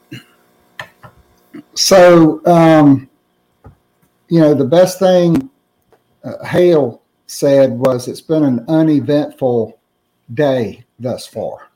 That's really what you like on National Signing Day, is for things to go according to plan. So, always glad to jump on. JC's like a brother to me, so that's what friends do. We, we band together and we make it happen, and always good to be on with you guys. And even the guy with the hair, God only made a few perfect heads. He covered the rest with hair, and in some cases, a baseball cap. So that's right. That's right. I mean, Well, yeah. When you need, although I do wear a lot of hats. When you need a haircut, you wouldn't know. Yeah. Yeah. Exactly. I just wear a lot of sunscreen. Literally and figuratively, a lot of hats. Yeah. Yes. That's right. Keith, you've got your town hall tonight, right? That is correct. What time? No better way to wrap up National Signing Day than the Garnet and Black Town Hall. That'll be at 7 p.m. Eastern. Okay. Be there or be square. Know what I mean, Vern? Yeah, well, and wanted to make sure we quick plug that because at 6 o'clock, Bakari Swain is going to make public his intentions, whether he will stick with South Carolina or flip to Boulder. Hale has heard, I guess I'd say what I've heard, and what a lot of folks that I know have heard, it looks like he's probably going to be in Columbia. But then again, there are those out there thinking otherwise. So that'll be good timing. 7 o'clock tonight, the Garnet and Black Town Hall with none other than the great one, Keith Alsep, the bald great Keith Alsep. All right. So look, man, I think that when you have guys, I think we all know this, right? When you have a recruiting class, as important as it is to look at rankings, which are based on, you know, the stars and the numbers and this, that, and the other, you got to add context to everything. And the context when it comes to a recruiting class, or did you fill your needs? So Keith, have they? Well, I think it's to be determined. Like, this is, you know, JB, in the first hour, you made a great point. I was listening while I was shaving. This is a great line at my head and my face. Those are the only two things, by the way. Although when I had my knee surgery last week, they shaved my leg. Oh, and, okay. You know, or at least there, boy, you're getting a little close. A good part of it, right? And I was like, well, it only took me almost 59 years to grow that, and you just buzzed it off in like a minute and 10 seconds. You have to worry about it coming back, Keith. Hey, excuse me, sir. I'm having knee surgery, not groin surgery. That's enough. That's right. We made sure to point that out. Okay, this is just a scope. It's not an amputation. Formerly presented by Manscaped. Of any body part. So the guy even come in and wrote yes on my leg that was the part that was shaved there right above my knee. So, oh man. I mean, what you like about this class, to get back to the question, is just like Clemson. Now, look, they did sign Deshaun Watson, and then they got Fabio, Trevor Lawrence, back-to-back generational quarterbacks. Okay. That is the most important position. Okay. It doesn't matter how great you are on the line of scrimmage. If you can't score enough points and your quarterback can't make it happen, you're still not going to win. Okay. I think South Carolina has a great quarterback room. I think in about 48 hours, it's going to be even better than it is right now. Mm-hmm. And when you look at this class, you love the fact until Isaiah Jada decommitted, you had 4 4-star offensive linemen. Yep.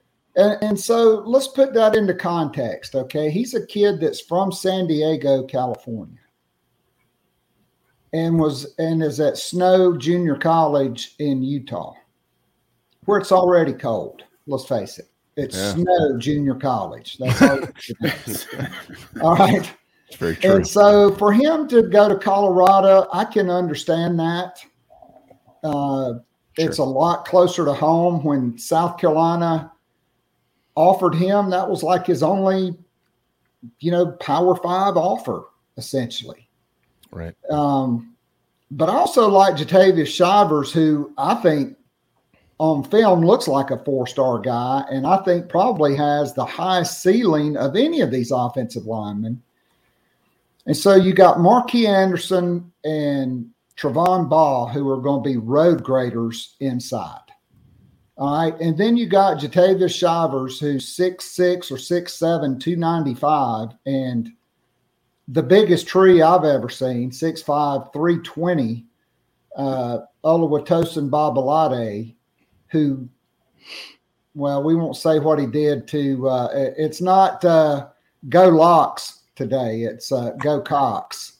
And nice. Hashtag. There's a picture of him next to the starting right guard for the San Diego Chargers. Okay, I retweeted it last night. And he dwarfs that guy. And that guy's a starting offensive guard in the National Football League. And Jamie, you're right. South Carolina got it going with that class Eric Walford signed. And even when the defense didn't hold up, you still had Corey Robinson, you still had AJ Cann, and you still had Brandon Shell on that offensive line. 3 NFL dudes, right? Right. And so you love the offensive line class. You love the defensive line class. I mean, you talk about a guy that's underrated is one of the highest rated guys in the class, and that is Xavier McLeod. By the way, Georgia just doesn't recruit anybody. And if one thing we learned about Will Muschamp was he had a very high hit rate on defensive linemen. Yep. Look at the guys that'll be starting in the bowl game. That's right. All Will Muschamp guys. Okay. Zach Pickens, a Will Muschamp guy. His problem was he couldn't hire coordinators. But when I look at Xavier McLeod at 6'5", 300, 6'5", 320, I see a guy that's more athletic than Zach Pickens coming out. Bottom line, this guy is elite. This guy will be as good as he wants to be. If he wants to be great, he will be there 3 years and he'll be gone in the first round. He has that type of ability. Now, does South Carolina get that out of him? Does, the question about the big guys, and it's really unfair, is their motor. Because let's face it, at Camden High School, he's not just playing 35 or 40 snaps a game. He's playing every play on defense. Yep. Okay, early in the season, when it's 100 degrees and the humidity and the gnats are swarming around Kershaw County like they do, whether you're in Bethune or Camden or North Central or Kershaw or Bishopville, wherever you are out in that area, it's hot. It's muggy. Guys are going to take plays off because they're not playing 3 or 4 plays or 5 plays and coming out and resting. He is elite. Elijah Davis. Tennessee and Alabama are not coming down to the wire on a JUCO guy unless he's elite. Right. Montague Rames and Desmond Umeozulu, okay, elite edge rushers. Xavier Hardy, one of the highest rated guys in the class. And once he gets past this clearinghouse thing, there's no longer like a minimum test score. Okay, they just have to have their core classes. And then it's up to the school whether or not to decide to admit him. Maybe he ends up being a mandatory redshirt like Anthony Rose. Who knows? But that guy can play. And so they have met their needs on the lines of scrimmage because you are losing some guys. And so there's a lot to like about that. The one thing I don't like is 1 or maybe 0 linebackers in this class. I think you needed 2 or 3 high school guys and you needed 1 to 2 portal guys, depending on how many high school guys you got. And maybe you got one in Pup Howard who's 6'4", 225. And JB, you and I talked about that this morning. They continue to pile on in the secondary. They get another guy that's highly underrated. And DJ Braswell, he's one of the top 10 rated running backs in the country. Why is nobody talking about him? Right. So I do think there's a lot to like, but I don't like what they're doing at linebackers. I think they're coming up short again at linebackers, and we saw what happened when Mo Kaba went down. We saw what happened the year before when Damani Staley, bless his heart, had to play the whole game. And I think me and Phil are outrunning him in a 40. So. Yeah, I would agree with you. I mean, I think the linebacker position, I do know that they're going to keep their eyes on the portal, and let's hope that they can hit there. I think that's the one position. I think they are keeping their eyes on the portal as well for probably another running back, Keith, just because that position, it's seemingly you just can't have enough of them anymore, and you don't ever know who's really going to turn out to be like you think they're going to turn out to be. They do have sneaky talent on the roster right now. I love Rashad Amos, always have. And certainly the young man who Lavoisier Carroll, who transferred over from Georgia, is a guy people are excited about. He just hasn't been ready to play. Although he might have to be ready to play in the bowl game because they don't have any running backs to go into the bowl game with, let alone tight ends. But back to your point about the trenches, because I agree. I don't think you mentioned Marquis Anderson when you were talking about those guys, but obviously I know what you think about him. When I look at these guys, and you actually you look at last year, Shane's been here for 2 years. All right, so you look at last year, you look at this year, and you look at they have signed more than they did last year from a talent standpoint. But then you also kind of go look at the film, and you just realize that, like, in 1 year, how much of a talent upgrade this is, Keith. Like, you have to see it on the field, right? I mean, yeah, you got to go out and make sure this translates to wins. But somehow Shane Beamer's found a way to win. And it's almost like, golly, if this guy just gets elite talent, and yeah, you got to get a couple things cleaned up on the coaching staff, which he's been working on. It's hard not to send yourself back 10 or 12 years and think about what we were excited about after that, that 2009, get through the 2010 season. It was like, man, we've got a pretty good foundation here. Do you see any comparison? Well, I mean, it's hard to compare because, look, I like Clayton White a lot. I like Jimmy Lindsey, but they're not Ellis Johnson and Brad Lawing, okay? And Steve Spurrier is not dialing up the ball plays. Right. So, I mean. Well, I see the recruiting. Okay. Yeah, that's where I am. They also don't have the Alshon Jeffrey. Okay. You can't point to one guy outside of Juice Wells who came from James Madison, by the way. Mm-hmm. I mean, Marcus Satterfield's offense has really delayed South Carolina being able to get the big-time blue-chip wide receivers. And so, to me, it's to be determined. But, I mean, there are some parallels in recruiting. And, JB, I know we talked about how impressive Pup Howard is as an interview. I had the opportunity, I guess a couple weeks ago now, to interview Dante Reno. I mean, he makes Spencer Rattler, who's a great interview, seem like a high school sophomore. Yeah. And, I mean, in a lot of ways you'd expect that. I mean, his dad is the head coach at Yale, okay? And, unlike South Carolina, who hired Brad Scott, who probably wasn't smart enough to get into South Carolina, I guarantee you Dante Reno's dad is smart enough to get into Yale. So is Dante, by the way. Maybe a little bit of a connection there, too, with Nick Gargiulo. Maybe that might be why South Carolina's got him, just a hunch. Let me ask you, so you mentioned, so, all right, this is kind of everybody jump in as you may.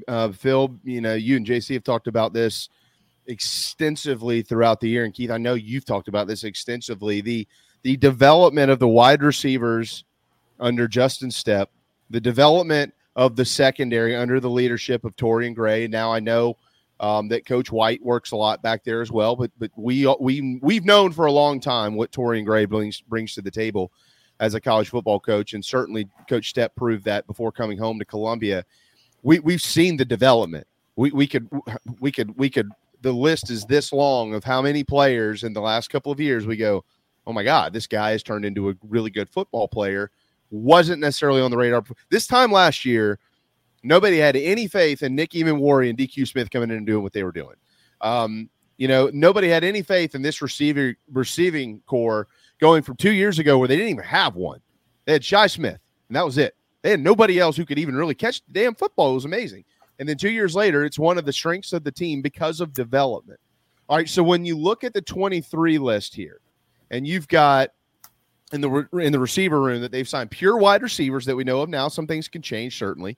But you've got a guy like Tyshawn Russell. You got a guy like C.J. Adams. You look at the secondary, a guy like Zabari Sandy out of Washington, D.C., a guy like Cameron Upshaw, the Jalon Kilgore kid from Eatonton, Georgia. when you look at these guys, I've seen as much as I can see. Y'all probably have done a little bit more research than I have, and knowing what they bring to the table with the coaches that they're going to play for. What do you envision moving forward, knowing that these guys have developed young men who literally weren't even on anybody's radars over the last couple of years? Well, it's interesting because I was going to ask Keith the same thing on some of these guys we're getting as athletes, right? I know Judge Collier, and a couple of the ones you just mentioned too, JB. It was like, are we attracting them? I do too, man. But are we attracting them because of the lack of depth we have in the receiving room and saying, hey, listen, you're going to get to play on that side of the ball, guys. Come on. I mean, I think early playing time is always a strong selling point, but so is the culture. I mean, I'm just going to mention a guy you didn't, JB, right off the bat, and that's Kelton Henderson from Lehigh Acres, Florida. Right. I think, he and Tyshawn Russell both just have huge upside. CJ Adams, a bigger bodied guy that, could be an H-back, could be a wide receiver. To me, the guy that everybody's wringing their hands about, Vakari Swain, to me, I think he is the best wide receiver in the class. And he may not play wide receiver. And if that's why they lose him, then, I think that's somebody being stubborn, quite frankly. But that's just my opinion. I'm not inside the building. I just see the film on Huddle everybody else sees. Mm-hmm. He's electric with the ball. That's why he got a big bump up in the ratings. And I would say Reed McKeska, he was Connor Weidman's number one target last year at Cypress High School. Connor Weidman was the number one quarterback in the country.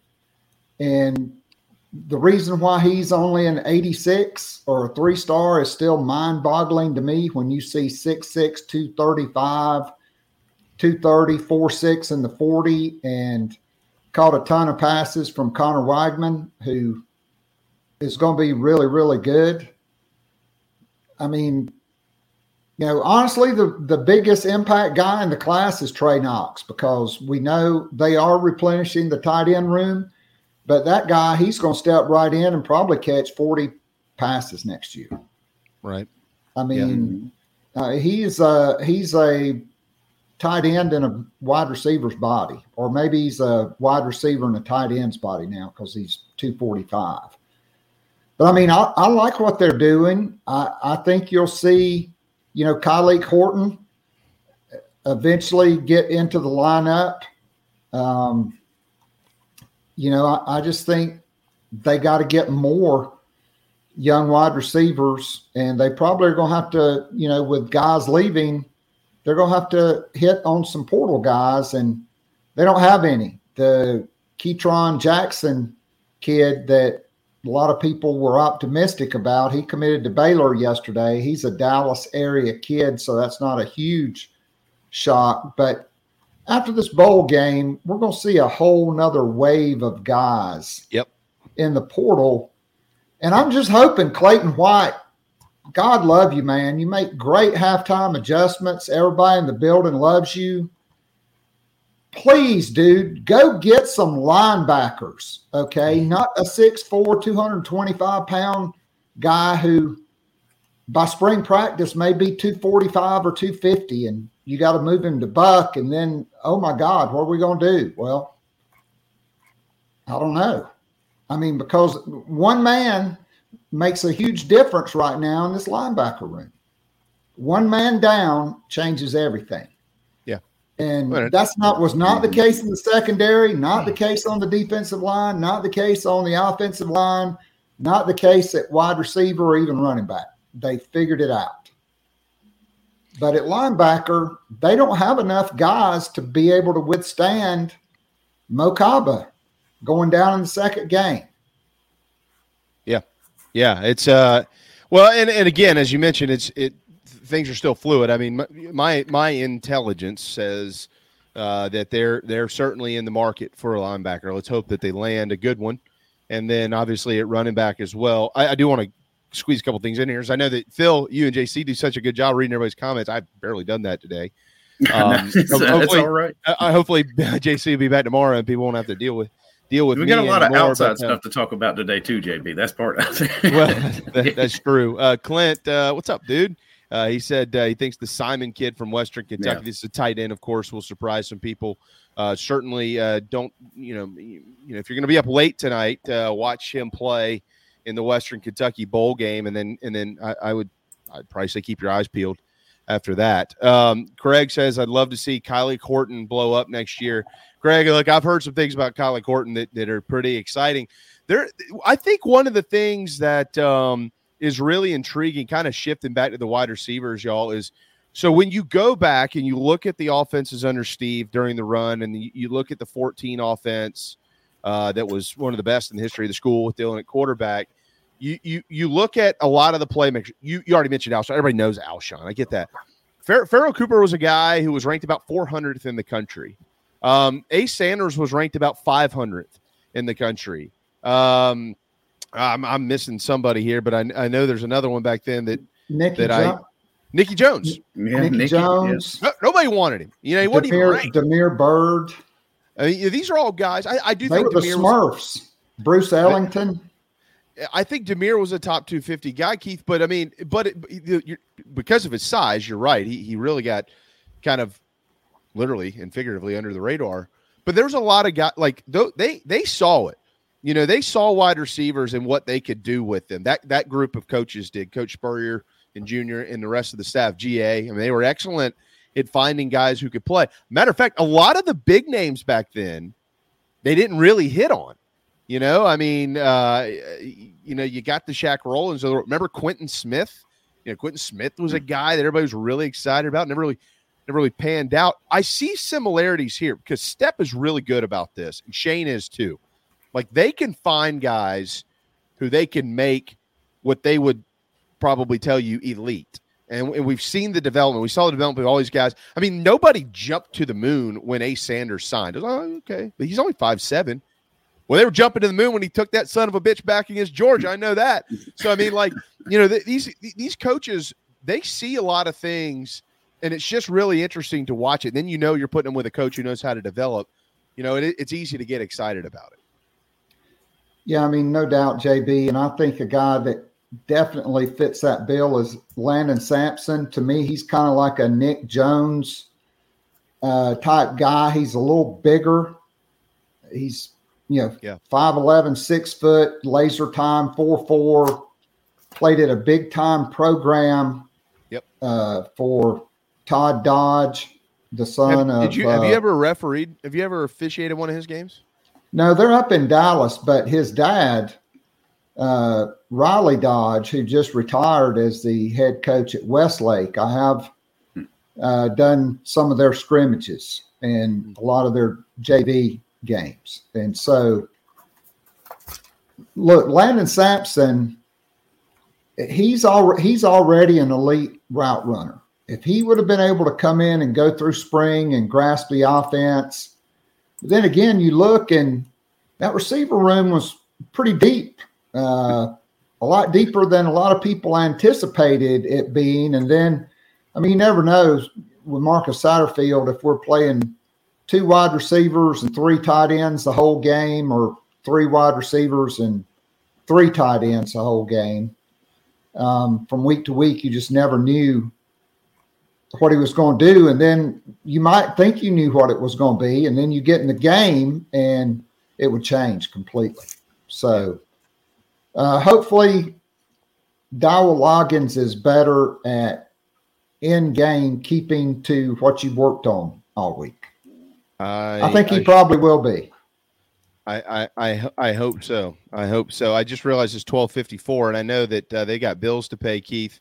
I just sent a message in there quickly to Phil so we can try to squeeze this final break in. But what do you want, Phil? Give him 1 minute for his final thoughts.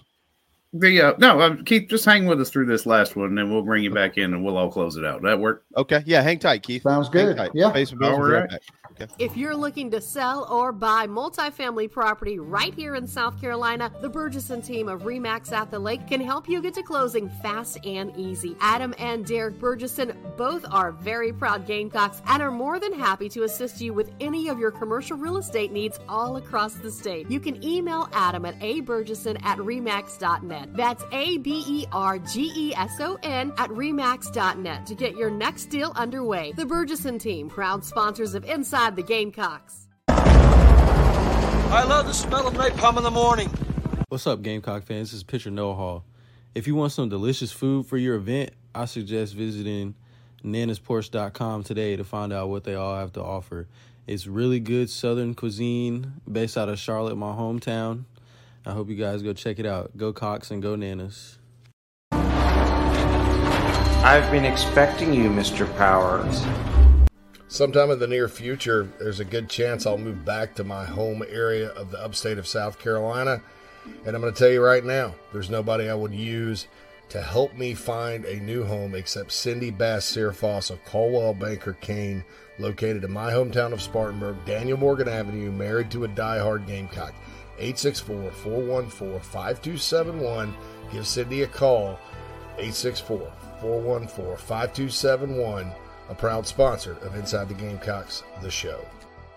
Family vacations, a new car, a new boat, all cost money, but you don't necessarily have to make more to afford any of that if you can save cash that's flying out the window now. iHelp Consulting can help you finally get the kids to Disney World, upgrade the minivan, or drop that new boat in the water next summer. Let Daniel and iHelp Consulting consult with you. No fees, just savings. You pay them a percentage of those savings. Save on essential services, credit card fees, you name it, let them find it. These folks are incredible. iHelpConsulting.com.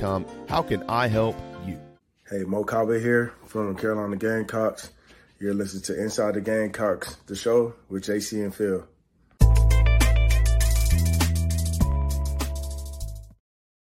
Back for the final segment. Last few minutes of the show. Inside the Gamecocks is brought to you by Express Sunrooms in Columbia. Give John Barber a call, 803-446-4662, to talk about an outdoor retreat for your backyard. And the Burgesson team at RE/MAX at the Lake. A Burgesson, that's ABERGESON at remax.net.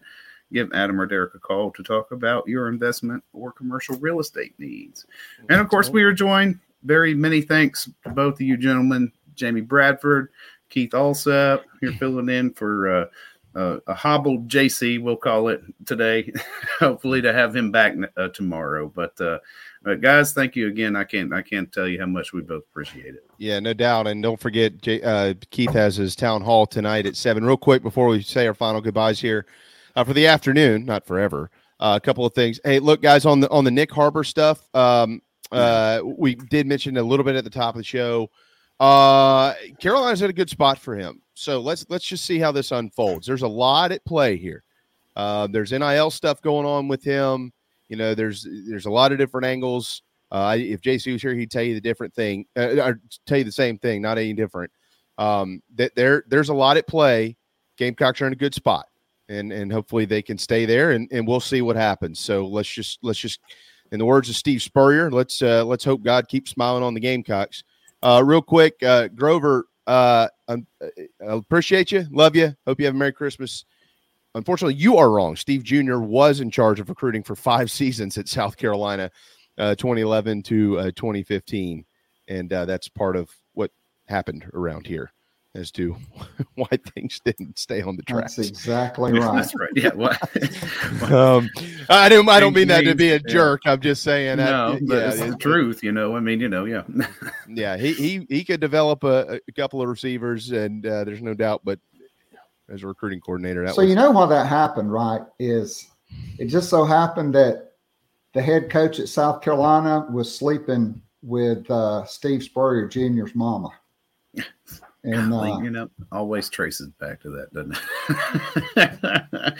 Well, that's one of the things, guys, that I think I look forward. Yeah, that's right. Keep it in the family. But one of the things that really made me feel good about Beamer, right, was because he was here in that time, right, and saw the head ball coach work. And the two things that I think this program needs, first and foremost, are, good recruiting, being able to out-recruit your position, and the ability to develop players and find those diamonds in the rough. And the best stretch in Carolina history was during the times where he was here watching the master at work.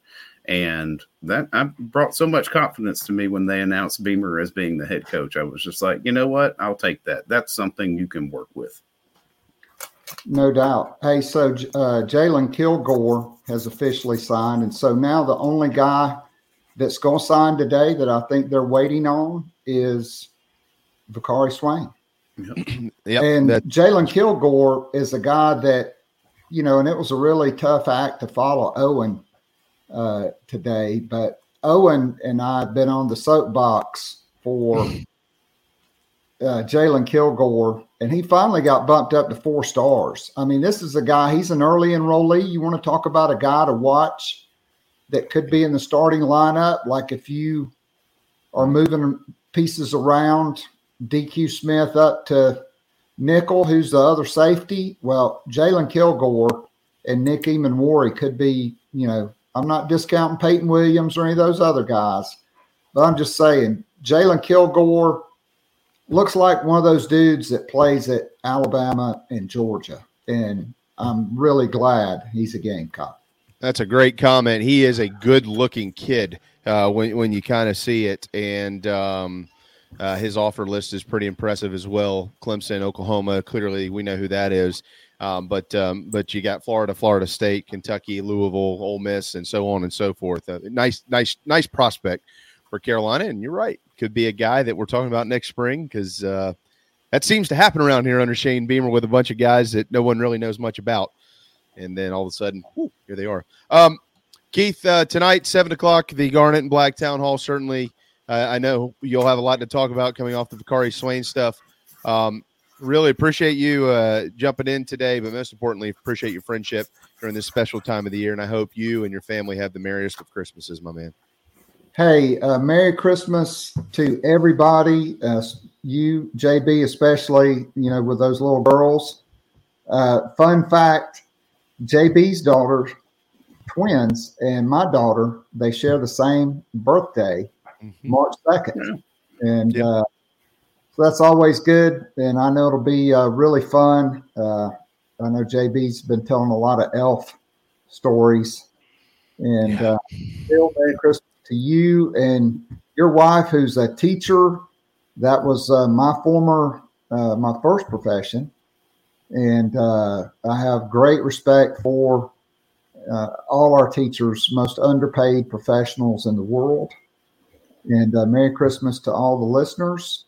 And I'll look forward to reconvening with you guys next year. And I'm looking forward to seeing a bunch of guys in Jacksonville.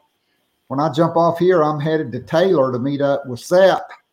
We're going to break bread. He's been in College Station. He's meeting me in Taylor. We're going to have lunch and talk some Gamecocks and then get together down in Jacksonville. I booked my flight this morning on Skip Lagged. Best rates. You might be on one airline going down and one coming back, but download that app and go to Skip Lagged, and I'm not getting paid a single thing, but I saved about $300 on my flight today. Wow. Holy smokes. Nice. I actually will do that. I'm driving to Jacksonville, but Keith, I'll see you down there, and I'm sure I'll be talking to you before then. So thank you, buddy. Merry Christmas. Sounds good. Merry Christmas, Keith. guys. Merry Christmas. Mm-hmm. Phil, always appreciate you, my man. Thanks for letting me ramble on for a couple of hours a day, and certainly wish you and your family the merriest of Christmases as well. You as well, Jamie. Thank you. I can't say it enough for everybody pulling together to make the show happen today. I hope you and the girls have a wonderful, happy Christmas, and we will talk to you, I guess, after the first of the year, more than likely. No doubt. The thousands of you that tuned in today, we certainly appreciate that. I've been on with y'all for a long time, and all of you if any of you ever listened on ESPN or watched on JB and Goldwater, we certainly cherish this time of the year. Merry Christmas, everybody. I really, really have enjoyed being your friend and look forward to doing it next week when we talk about the bowl game. But until then, have a wonderful holiday with your families, and we'll see you then.